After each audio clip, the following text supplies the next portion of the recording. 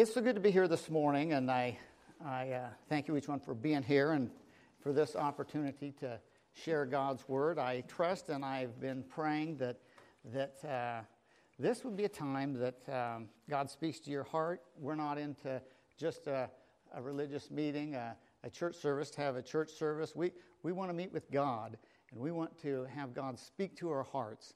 And so I trust He'll do that this morning. That's what I've been praying for.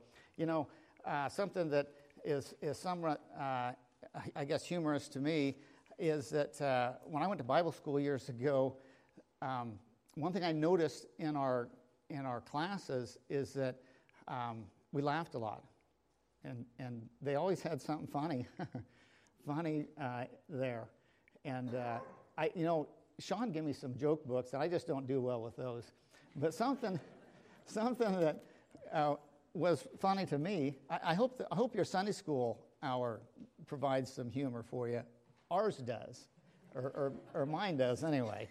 And something that I hold that I've been thinking about here is a month ago I woke up Sunday morning and I felt really bad. And I thought, I'm not getting a cold. I'm not getting sick. I'm not going to let it happen. But sure enough, it happened. As time went on, it did. And as I got in Sunday school, I was starting to really feel bad. And I thought the guys were kind of picking up on that, that I really felt bad. Maybe they did. Well, Carl says to me, he says, your wife dressed you up nice anyway, and I was me, and this is what I said. I said, yeah, I look really good, and that isn't what he meant. So all the guys laughed about that, but Carl said, that's not really what I'm saying. I said, okay, thanks anyway.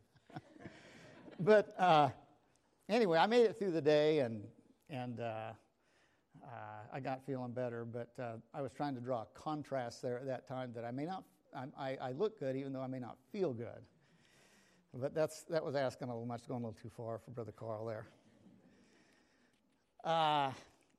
Let's turn our Bibles to Amos chapter 5. Amos chapter 5, and I'm going to read half a dozen or more verses. Amos chapter 5 says, hear this word, which I take up for you as a dirge, O house of Israel. She has fallen, she will not rise again. The virgin Israel, she lies neglected on her land. There is none to raise her up. For thus saith the Lord God, the city which goes forth 1,000 strong will have 100 left. The one which goes forth 100 strong will have 10 left to the house of Israel. For thus says the Lord to the house of Israel, seek me that you may live, but do not resort to Bethel, and do not come to Gilgal, nor cross over to Beersheba, for Gilgal will certainly go into captivity, and Bethel will come to trouble. Seek the Lord that you may live, or he will break forth like a fire, O house of Joseph, and it will consume with none to quench it for Bethel. And then verses 14 and 15 says, seek good and not evil, that you may live, and thus may the Lord God of hosts be with you, just as you have said. Hate evil, love good, and establish justice in the gate. Perhaps the Lord of hosts may be gracious to the remnant of Joseph. Yeah, I love studying history. And what's fun about history to me is not just what happened, but why it happened. And the Civil War has been fun for me to study and to look into. I've looked into the Civil War just a little bit. It's been fun for me. I think back, and at that time there were young men, and I'm talking like really, really young, 14, 15 years old, that wanted to join up to a regiment, to the army, to do battle. And I'm thinking that, they don't have to. Why would they want to do that? But in studying it and thinking about those times, travel was not a common thing, and especially traveling widespread. At that time, those young men, they may not leave the town where they grew up in. Most men were farmers, so they lived like in the same town. They doubtfully would leave the county the whole time they were growing up. But as the Civil War came out and there was battle, these men would be marching and traveling 5 and 6 states away. It was an exciting thing to them, and it just changed everything. They grabbed onto that and went with it. So the point I'm making is that it wasn't just what happened, but why it happened. And so with that in mind, I want to talk this morning about 3 pleas urging Israel to return to God. And that's what we're going to talk about here in Amos. 3 pleas of urging Israel to return to God. And when Amos ministered, when he preached, he was from the southern kingdom of Judah, and he went up to the northern kingdom, and he wasn't very popular. He was just a farmer. He said, I'm not a prophet. I'm not the son of a prophet. He said, I'm amongst the sheep shearers. I grow sycamore trees. I'm just a farmer. But he preached, and God used him.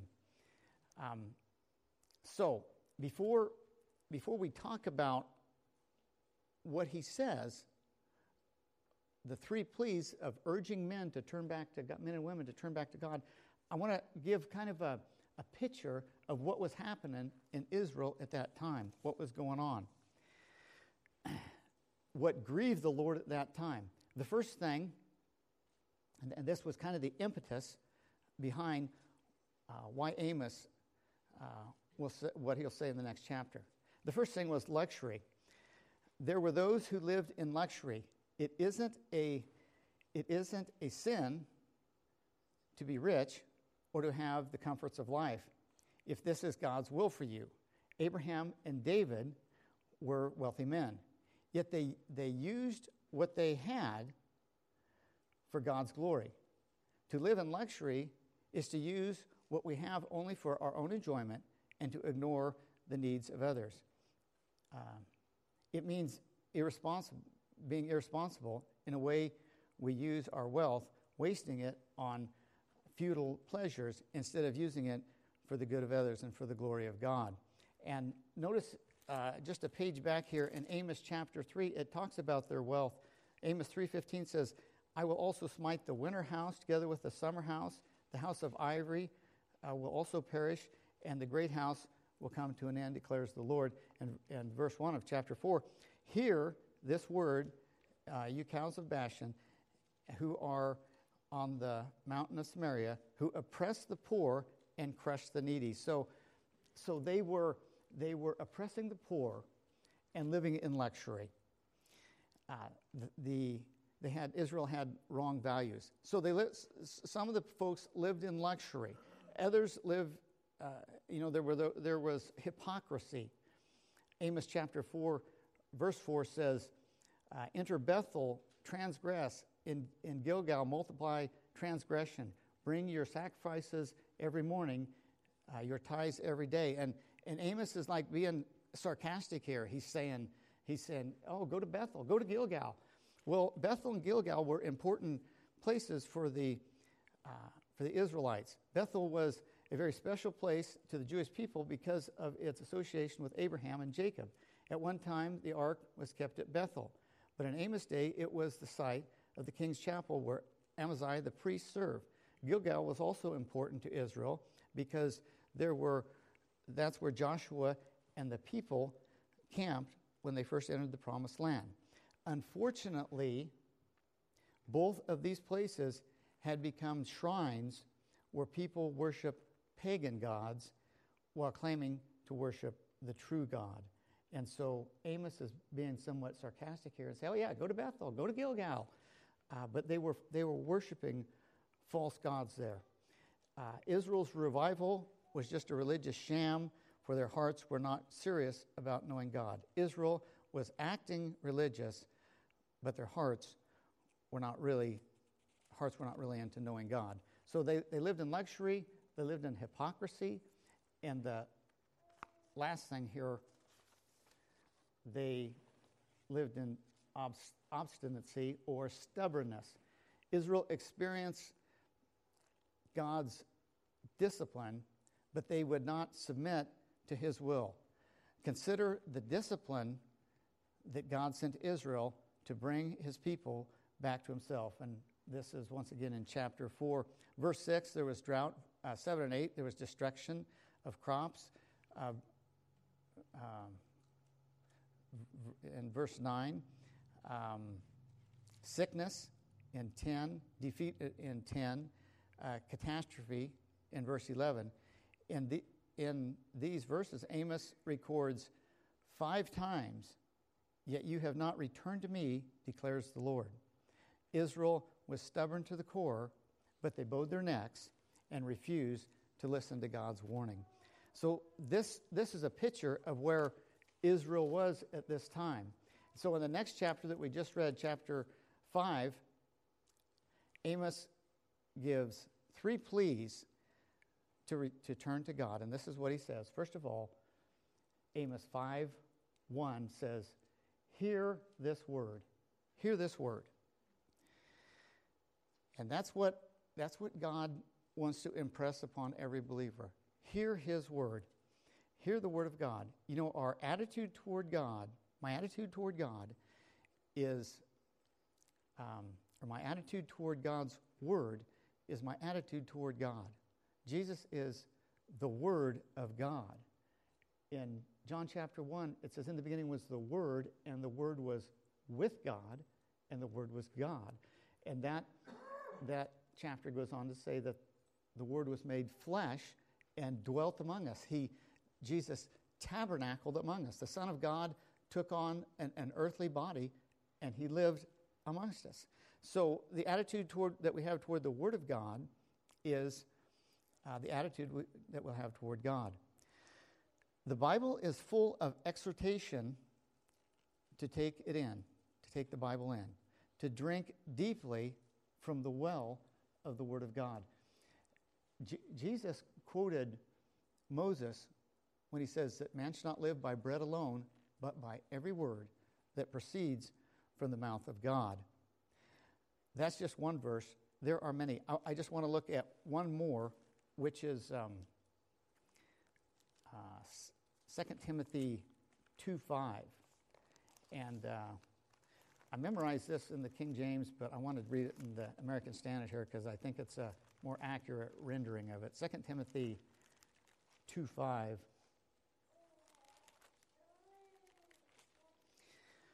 says this, "Be diligent to present yourselves approved to God as a workman who does not need to be ashamed, accurately handling the word of truth."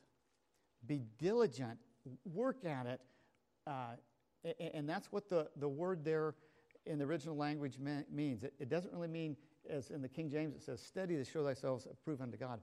That word there means be diligent, work at it, exert effort to be a workman approved of God, not be ashamed, but accurately dividing the word of truth. In my mind, this is the battle in the Christian life. This is the battle in the Christian life. Our daily time with God, the time that we spend with God. As I've been a Christian for years now and studied God's Word, and I've heard different speakers speak, it's what they always bring up, your time alone with God, the time that you have with God. And that is so significant. That's where you feed your soul. That's where God speaks to your heart. That's where we're changed. That's where we gain resolve to do the right thing. You know, probably one of the most impacting times in my life when I was at Bible college, and the speaker I think of was actually the pastoral theology teacher, and I had the greatest respect for him. He was not, well, I'll not say what he's not. He was an old country preacher that had been at it for years and years, and he knew his stuff. He knew his stuff. He wrote a book entitled How to Plant, Pastor, and Promote the Local Church. And there had to be pushing 30 chapters in that book. But he pointed out, and this is what he said as he taught the class, that I think it was chapter 6 was entitled Alone with the Master. Alone with the Master. And that was the most important chapter in the book. And I never forget him saying that he said, if you can get it in chapter 6, he said that you can throw the rest of this book away. He said, you don't need it. He said, you'll be a great success. But he said, if you don't get this chapter, Alone with the Master, and the time that you spend alone with God, he said you could memorize the rest of the book and be a complete failure, because that time alone with God is so vitally important. I was listening this week to Christian radio, and I love doing that. I'm sure some of you do. I was listening to Wayne Cadero, pastor in Hawaii, and he said something that really spoke to me. He was talking about his raising his children, and when the child was younger, the child would do stuff that he would just kind of write down because the child wouldn't understand it. But as time went on, he would share it with the child, and the child would better understand it. What he's saying is this happened over and over. And what his child would do was when his hands was dirty, he would rub his eyes, and his eyes would get infected. And he said that he kept thinking, how many times does a father have to tell a child? How many times does this have to happen before this child catches on? And he said that in his ministry, as the summer went on and he was busy, that his time alone with God had really lacked, and he was really lacking in the time that he spent with God. And he said that as he was playing golf with another pastor, this pastor said to him, he said, hey, Wayne, did you read that article where they pointed out that pastors of churches that are really going are spending like 45 minutes or so or more in the Word of God, alone with God every day, and that pastors that churches aren't really doing anything are spending like 5 minutes. And Wayne Cadero said, it's like in his mind, the clouds opened up and God says, how many times does a father have to tell the child to be in the Word of God? And it happens our whole life. It's a discipline, but that's what we need. We need the Word of God. We need the Lord to feed our souls, and this time alone with God is not a time to figure out something to share with your wife what she needs. It's not a time for me to figure out what to say to you to teach.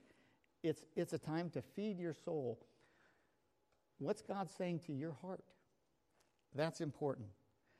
What God is speaking to you. The first plea that Amos made was hear the word of God. The second one was seek the Lord. Notice verse 4. It says, "For thus says the Lord to the house of Israel, seek me that you may live. Seek me that you may live." When we talk about seeking the Lord, I'd like to turn over here to Isaiah chapter 55 and verses 6 and 7.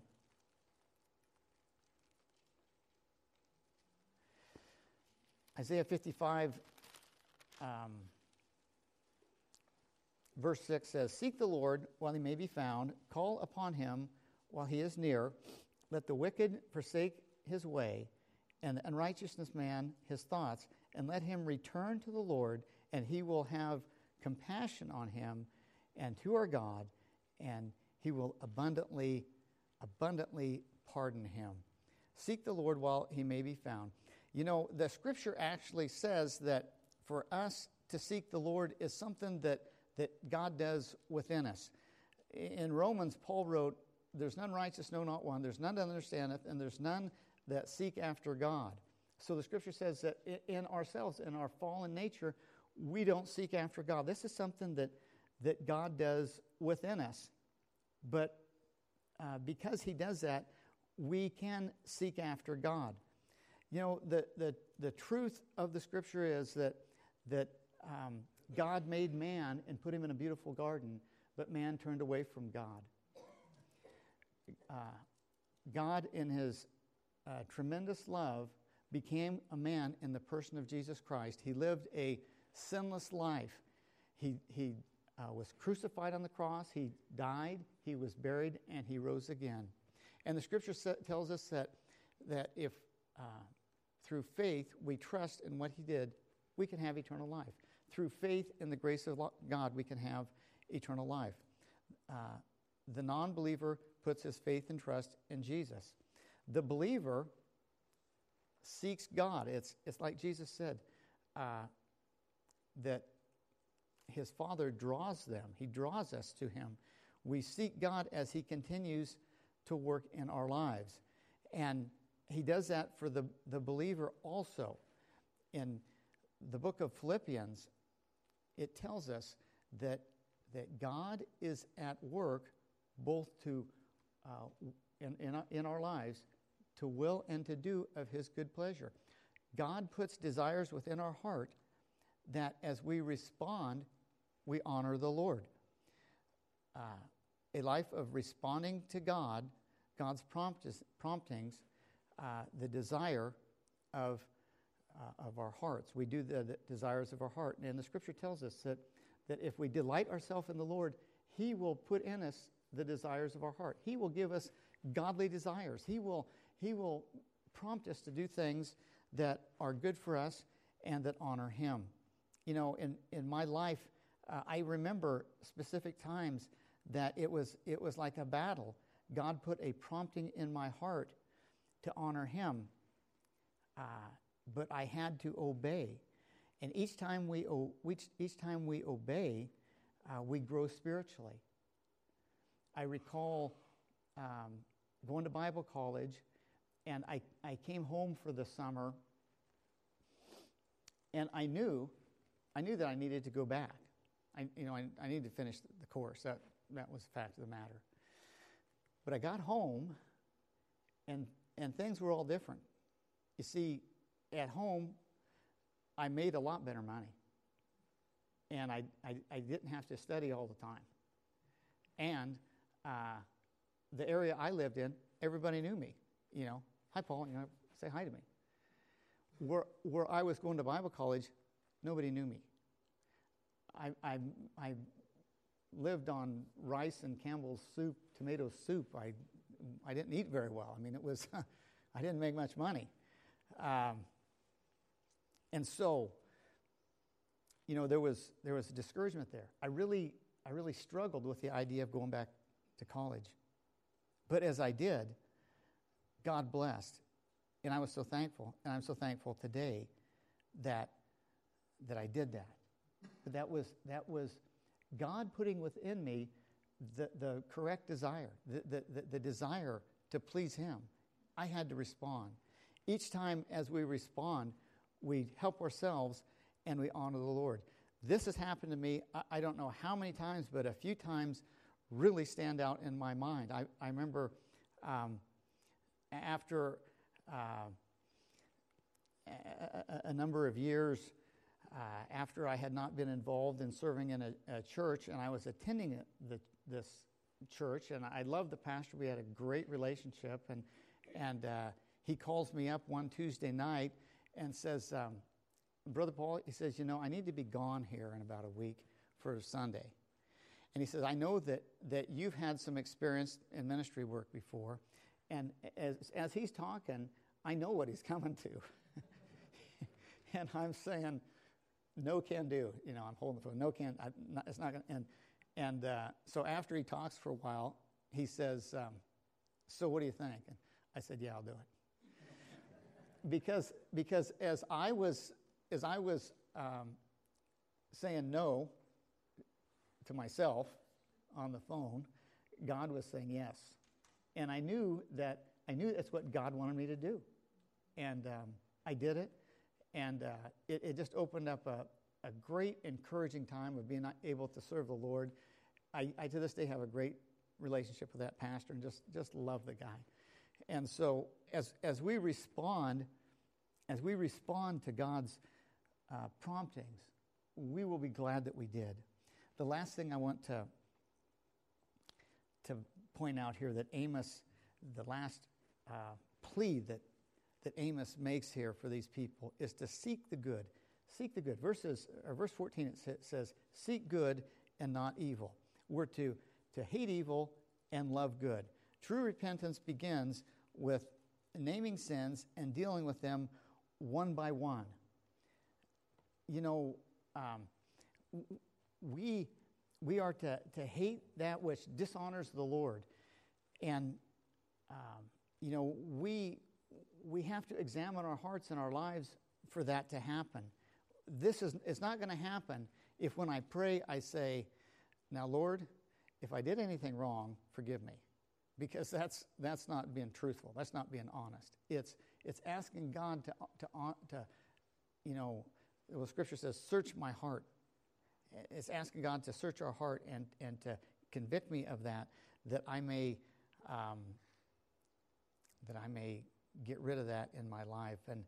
And we can do that. And you have to be vigilant about those things in your life that are dishonoring to the Lord. When I think of being vigilant, I think in my life of the job that I do, the UPS route that I do, I have to be vigilant about a few issues. There are a few things that if I don't do, I'll end my UPS career that day, because that's what they say. You do this, and one of the things is that sometimes the screen comes up in our dyad that says, package requires a signature, must be 21 years of age or older, must check photo ID. Well, if I would let someone under 21 years of age sign that, my job's pretty much over, because we have at UPS a lot of customers paying us a lot of money to assure that whoever whatever it is, bottle of alcohol or whatever, goes to someone that's 21 years or older. And so the point that I'm making is that there's things that you need to be vigilant about. And that's one thing that I be vigilant about. I don't, when that screen comes up, I get nervous often. And I was telling my wife that one time I checked this lady's identification, and actually what I was delivering was for her father, but it just had to be someone at that residence that was 21 years or older, and she was 21 years old that day. And I delivered it to her, but I didn't want to. It just made me so nervous. I thought, no, this is too close. But she was there, so I delivered it to her. Be vigilant about hating evil, about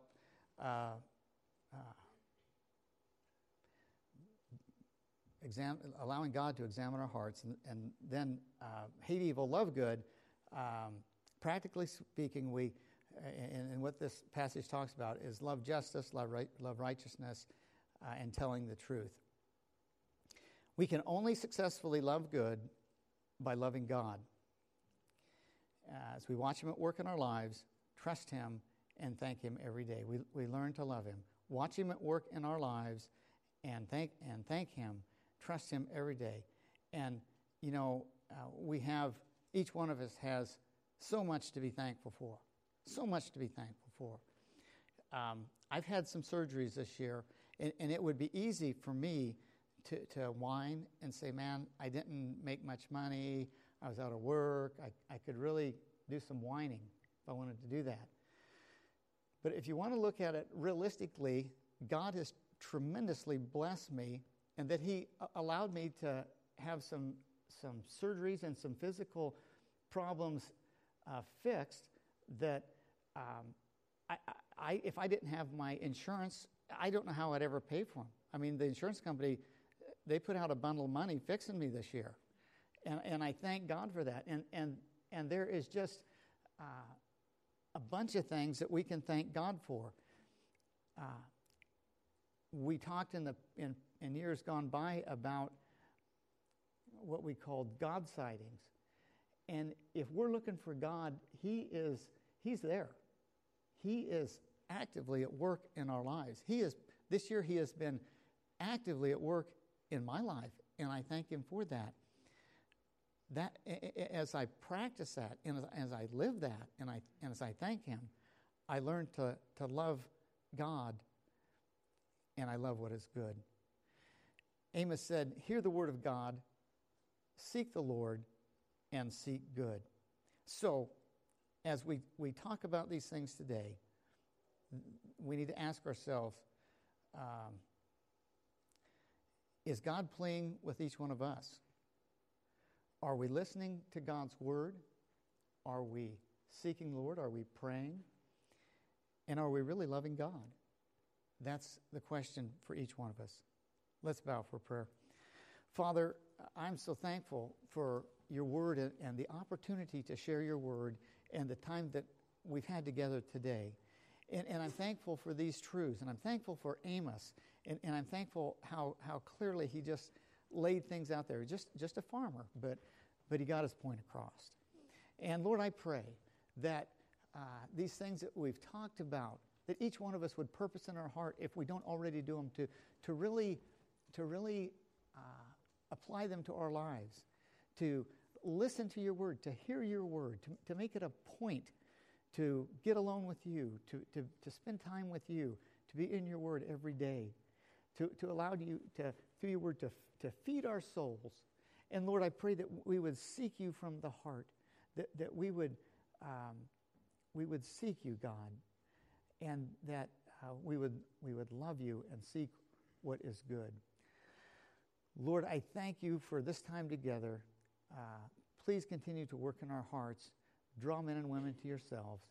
And I pray in Jesus' name, amen.